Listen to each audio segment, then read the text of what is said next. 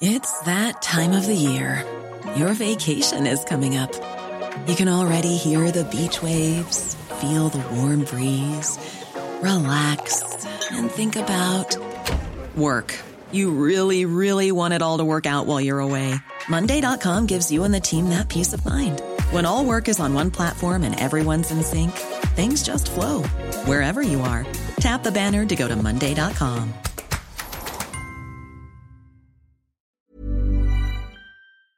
In 3, 2, 1. 7 things you don't really need to know, but probably should. I'm Jamie East, and this is the Sunday Set. In today's episode, we investigate the history of the lie detector, why your flavour of vape could cause you some serious problems, and just what Barack Obama has to say about social media. But first, it was on this day in 1934 that Lawrence Hammond invented his musical namesake.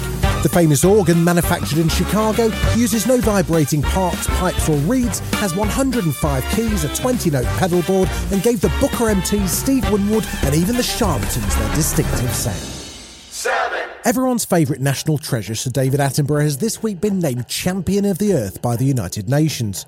It's an award that recognises his commitment to telling stories about our planet. He's 95 and still fighting fit, with his new documentary series Prehistoric Planet debuting on Apple TV Plus in May. Here's his interview with Inga Anderson, the Executive Director of the United Nations Environment Programme. I'm truly extremely honoured. The United Nations, without them we will never solve the environmental crisis. The world has to get together. We are living in a new era in which nationalism is simply not enough. We must wave goodbye to it. We must feel that we are all citizens of this one planet, because unless we do, we won't solve the problems. No, exactly. And I think you have inspired action, and you continue now in Glasgow to hold our feet to the fire. And I have to ask you, what worries you the most? We know what the problems are, and we know how to solve them.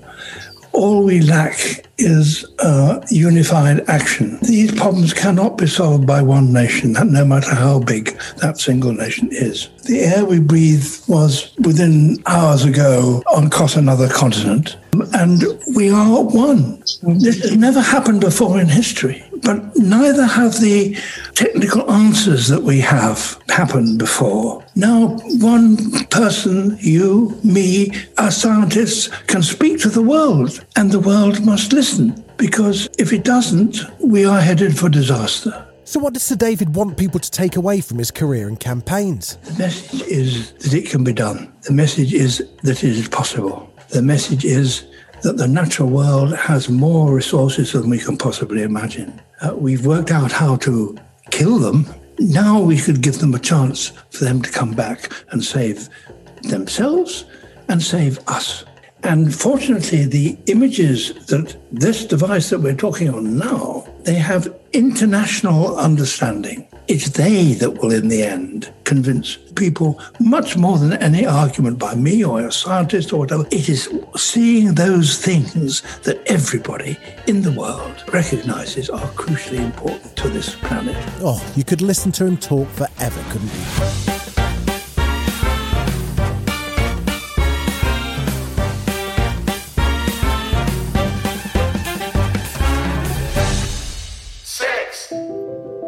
A perfect storm of environmental damage and sexually transmitted disease has meant a certain species has now been classified as endangered.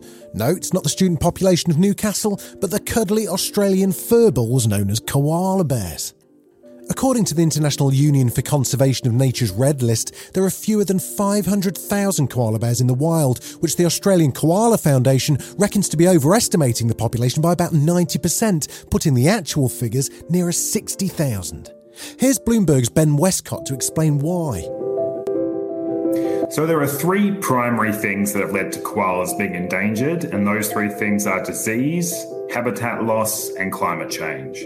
Unfortunately, koalas are affected by a very rapidly spreading variant of the chlamydia virus, which leaves many sterile and kills others. At the same time, they lose their eucalyptus trees that they need to eat and to sleep for the production of houses and farms And finally, they've been very seriously affected by climate change-induced events. For instance, during the devastating bushfires in 2019-2020, it's estimated some 60,000 koalas were killed. So what's being done about it? We can't just lose koalas. Surely the Australian government won't let that happen? The government has taken action to save the koala, including listing it as endangered. They announced on January 29, $36 million US to help the iconic Australian marsupial, and that includes habitat conservation as well as tracking populations. But activists say that amount of money is only a drop in the ocean of what's needed to help the animal. Well, unless we want to show our great-grandkids pictures of koala bears next to drawings of the dodo, we're going to have to do a lot more to help. Still to come on the Sunday 7, Obama talks about his Twitter feed, and have you ever wondered what mushrooms say to each other?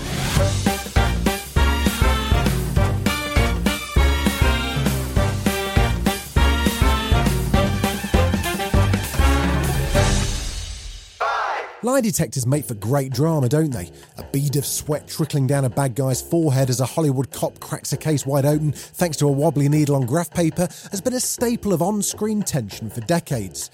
But the lie detector, or polygraph to those in the know, has been a controversial and often misunderstood part of policing for the best part of a century. Anwar Katwala's new book called Tremors in the Blood looks into the machine invented by John Larson and Leonard Keeler.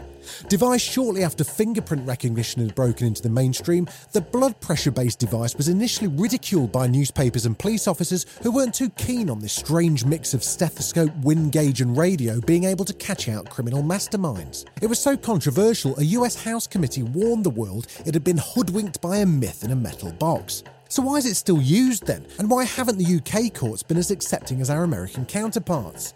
Well, to answer those questions is my old pal Peter Blexley, the famous face of Channel 4's Hunted, an esteemed ex-undercover Scotland Yard detective who's on his own mission to find the murderer on the run, Kevin Parley, the subject of his podcast Manhunt. Peter, thanks so much for joining us. Can you start by telling me exactly how a polygraph works? Yeah, no, you get wired up, basically, your fingers, your chest, and your arms. And what the person conducting the test will initially do is try and get a control sample from you. So they'll ask you questions that you're simply not going to lie about, you would hope, like what's your name, what's your date of birth, are you married, how many kids you got, that kind of stuff. And then they will, quite cleverly, with a structured line of questioning, get into the questions that might be a bit more tricky for somebody to try and be deceitful about.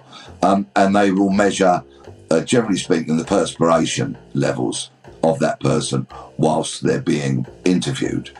And is there a way of gaming the system? There's the you see in movies and stuff like that with people putting drawing pins in their socks and that kind of thing. Is that just Hollywood?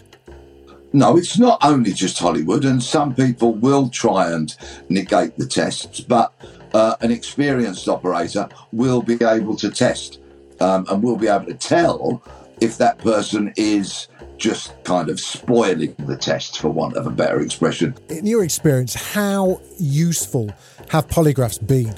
You'd be surprised how much they're used in the UK.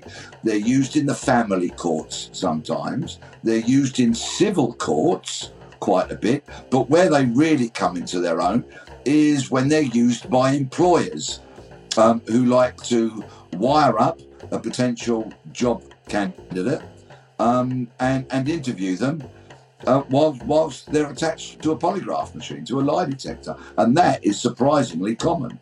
Why has the UK not adopted them for criminal prosecutions in the same way that the United States have? They remain a grey area. They are not 100% convincing. There's an element of doubt still. But of course, employers, for example, say somebody's interviewing a nanny for a job. And of course, it's a very important job. You're going to entrust your much-loved children to this person. Then certain employers want that nanny, that candidate for the job, wired up to take the test. You are on the hunt for Kevin Parley. Would you use a polygraph in your investigations for that? Well, yes, I did consider it very much so, because during my hunt for Kevin Parley, I had lots of people come forward and give me information, but I've forever got a game of tennis going on in my head. On one side of the court is truth, and the other side of the court says lies. So I'm forever trying to tell whether what somebody is telling me is either the truth or maybe a lie. They're trying to deceive me. And one such person that came forward, I wanted to hook up to take a lie detector test, but they are astonishingly expensive. Oh, really? How much? You will not get much change out of £1,000. Oh, my goodness. And whilst our BBC podcast is very popular, the budget doesn't stretch that far, sadly. Peter, thank you so much, buddy, and I hope you get your man soon. Thank you. Manhunt kept finding Kevin Bard. It's out there on all the platforms.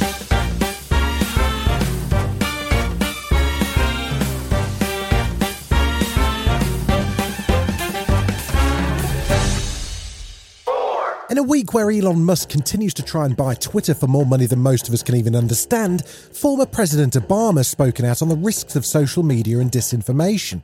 He definitely had some choice words to say about what comes up on his social media feeds. All we see is a constant feed of content where useful, factual information and happy diversions and cat videos flow alongside lies, conspiracy theories, junk science, quackery, white supremacists, racist tracks, misogynist screeds, and over time we lose our capacity to distinguish between fact, opinion, and wholesale fiction. Or maybe we just stop caring, and all of us, including our children, learn that if you want to rise above the crowd, above the din, if you want to be liked and shared, and yes, go viral, then peddling controversy, outrage, even hate often gives you an edge. I wonder just who he could be referring to, someone who stokes outrage and hate online? It goes on to talk about how those in positions of power promoting conspiracy theories and deliberately misleading people has a real-world impact on our lives. People like Putin, and Steve Bannon for that matter, understand it's not necessary for people to believe disinformation in order to weaken democratic institutions. You just have to flood a country's public square with enough raw sewage. You just have to raise enough questions, spread enough dirt, plant enough conspiracy theorizing that citizens no longer know what to believe. Once they lose trust in their leaders, in mainstream media, in political institutions, in each other, in the possibility of truth, the game's won. Still to come on the Sunday 7, the vaping flavours that could spell danger and why it could pay to look up to the sky tonight. Right after this.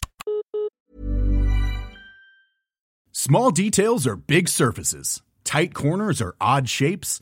Flat, rounded, textured, or tall.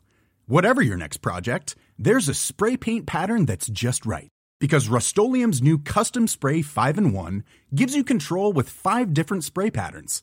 So you can tackle nooks, crannies, edges, and curves without worrying about drips, runs, uneven coverage, or anything else. Custom Spray 5-in-1. Only from Rust-Oleum.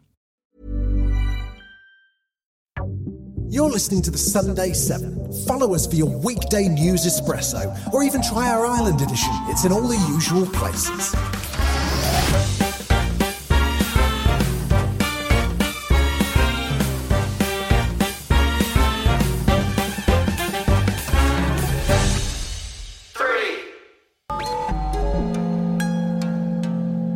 Now, while that may sound like someone hitting Aphex Twin's keyboard with a boxing glove, what's going on here is something rather more remarkable.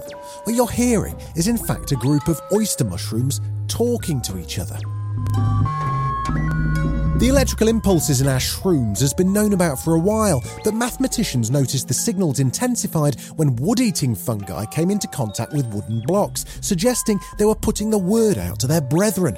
Here's Andrew Admatsky, who wrote the paper for the Royal Society of Science on how the whole shebang started with slime mould. Basically, it starts with slime mold, and slime mold responds to various types of stimulation, to chemical stimulation, to mechanical, to optical stimulation, by trains of the spikes of the electrical potential. And by making several sensors with slime mold, I thought that why not to try insert electrodes in fungi and check how they respond, and what's, for example, endogenous activity of the mycelium. How on earth do you measure electricity in a mushroom? I inserted one electrode in the stalk of the full body and another electrode in the cup, and recorded for several days. And I saw that we can observe trains of spikes, and the average width of the spike is about 20 minutes, and the distance between spikes is about 1 hour and up to 3 hours. We started to dig deeper and try to classify spiking activity, types of spikes, distribution on the widths and amplitudes, and number of spikes of the train. And then we stimulated mushrooms or mycelium blocks with light, with mechanical pressure, with chemicals like chloroform to make them sleep, and with cortisol to check how do they respond to stress and check spiking activity. And we found that indeed in all kinds of experiments, mushrooms respond quite distinctively to different types of stimulation. Andrew's study gives him cause to believe that there are up to 50 different clusters of activity which suggests could be classed as mushroom words. He flipping loves mushrooms. As well as discovering all this, he seems to be intent on living in one too. And it's not as crazy as that may sound. We are making growing buildings from mushrooms. Basically, we use fungal blocks and make buildings where some part of the buildings will be dried fungal blocks and some parts will be alive. And these alive parts will react to light, chemicals in the environment, maybe to touch of the inhabitants, maybe to the hormones emitted by inhabitants. And then, using these fungal computers, they will make decisions about how to proceed. Maybe switch light on, or emit some pheromones, or maybe open window. Basically, just like intelligent house. They certainly do sound magic, Andrew. I think I just heard Kevin MacLeod calling his camera crew. Brace yourself, mate.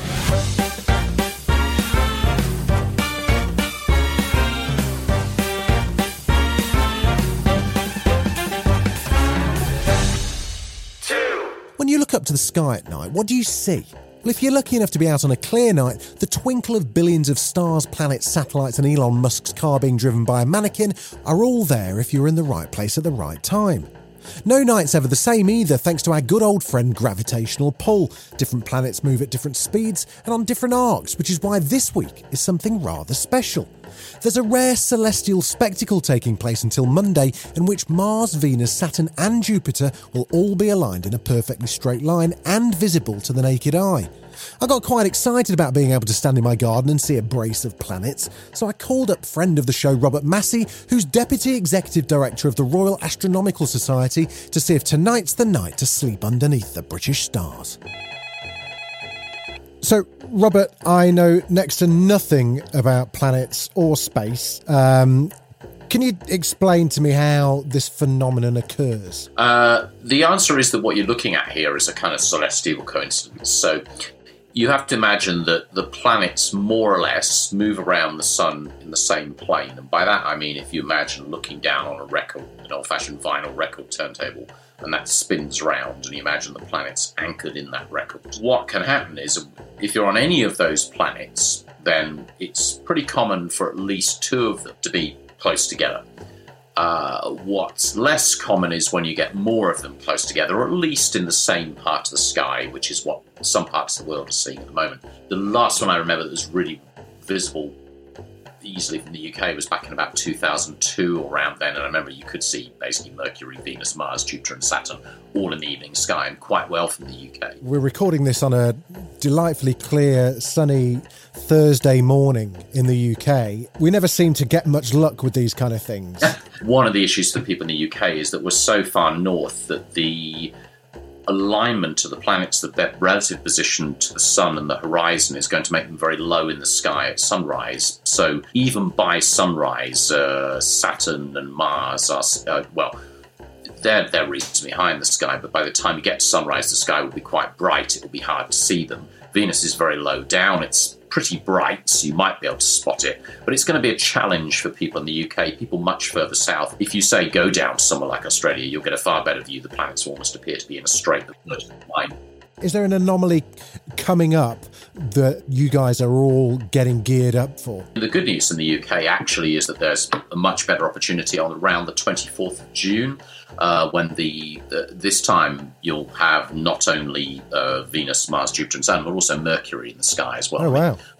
It'll be harder. It will still be reasonably hard. You still need to know what you're doing. But but I think there's a better chance of at least seeing 4 of those 5 planets. Well, Robert, I know about 200,000 people that are going to be at Glastonbury Festival on the 24th of June, and I would imagine their state of mind, they'd be bang up for staring at the sky around about that time of night. I mean, I won't comment too much, but having been to Glastonbury many years ago now, but if you're up early at Glastonbury and you've got a good eastern horizon, it's on a fairly hilly site, isn't it? But east is where you need to be looking. The direction of sunrise. Don't stare at the sun. 4 a.m. is the time to be looking east, and if it's beautiful weather, it's not a mud fest this year, and any DJs want to draw attention to that, that'd be fantastic. And for us amateurs, do you recommend the old stargazing apps on the iPads and phones to kind of point them out? Because I get completely lost. The one that's supposed to look like a bear, to me, I'm not being funny, it doesn't look much like a bear to me. Well, to be honest, the constellations are quite symbolic, but the plough. I know the plough. I always see the plough, and I think I'm very clever when I manage to spot the plough. Yeah, that's a great starting point. And if you look then the Great Bear Ursa Major is around it. It doesn't look a lot like a bear because bears don't have long tails, but it's not bad. If you're trying to know whether you've seen a star or a planet, one of the clues is that planets don't tend to twinkle whereas stars are effectively point sources, because although they're huge, they're a great distance, or enormous distance away. The other thing you mentioned, the apps, there are good ones. Yeah, Stellarium is pretty good. That's the one I was using today to check on some of these things, just on a laptop actually. But there are versions of that on phones that can be really helpful. If you do connect it effectively to a compass and to the direction and so on, then it is a really nice way of finding out where things are in the sky. But you do have to do that little bit of work usually. You have to line up the phone and make sure it's picking up not just where you are, but the time, but the direction too. But once you've done all that, it can be a very good way of finding things in the sky. Robert, I feel enlightened. Thank you so much for joining us. And I've always wanted to keep reaching for the stars, my friend. Thank you so much. It's been a pleasure.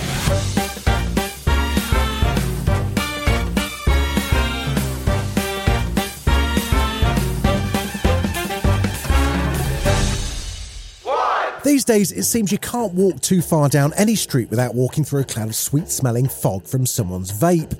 But is there a real difference between the cherry-flavoured cloud and the bubblegum one besides taste? With some vape products containing as much nicotine as a whole packet of cigarettes, researchers and scientists are interested in the longer-term effects of regular vaping. Here's Jim Dwyer, a doctor and broadcaster, talking about what a new study has uncovered. In a well-designed study of young adult mice, a group of researchers from UC San Diego and other institutions decided to assess the effects of Juul devices and their most popular flavors of mint and mango. The mice were exposed to flavored Juul aerosols 3 times a day for 3 months, and then researchers looked for signs of inflammation in multiple body systems, including the brain, heart, lungs, and colon. The most striking effects were seen in the brain, where several inflammatory markers were elevated. Especially concerning was inflammation seen in a brain region that has been linked to anxiety, depression, and addictive behaviors, which could further exacerbate substance use and addiction. So inhaling an addictive substance can actually make you more susceptible to getting addicted to it. There was also evidence that the flavor chemicals themselves led to variations of inflammation. For instance, mice that inhaled mint aerosols were much more sensitive to the effects of bacterial pneumonia compared to those that inhaled mango aerosols. According to the authors, every organ in the body has its own finely tuned immune environment, so disturbing that balance through e-cigarette use could lead to many long-term health effects yet to be understood. Well, there you have it. Vaping's such a new habit that no one really knows if all the different flavours have different effects on the body. Who knows, maybe even that marshmallow-flavoured one your young brother keeps toking on might knock some sense into him. This has been the Sunday 7. Wherever you're listening, do us a favour and hit the follow button. We'll be back tomorrow at 7 a.m. with the regular Smart 7. Have a great rest of your weekend. Written, produced and published by Daft Doris. Hey, it's Paige DeSorbo from Giggly Squad. High quality fashion without the price tag. Say hello to Quince. I'm snagging high-end essentials like cozy cashmere sweaters, sleek leather jackets, fine jewelry, and so much more. With Quince being 50 to 80% less than similar brands. And they partner with factories that prioritize safe, ethical, and responsible manufacturing. I love that. Luxury quality within reach. Go to quince.com/style to get free shipping and 365-day returns on your next order. Quince.com/style.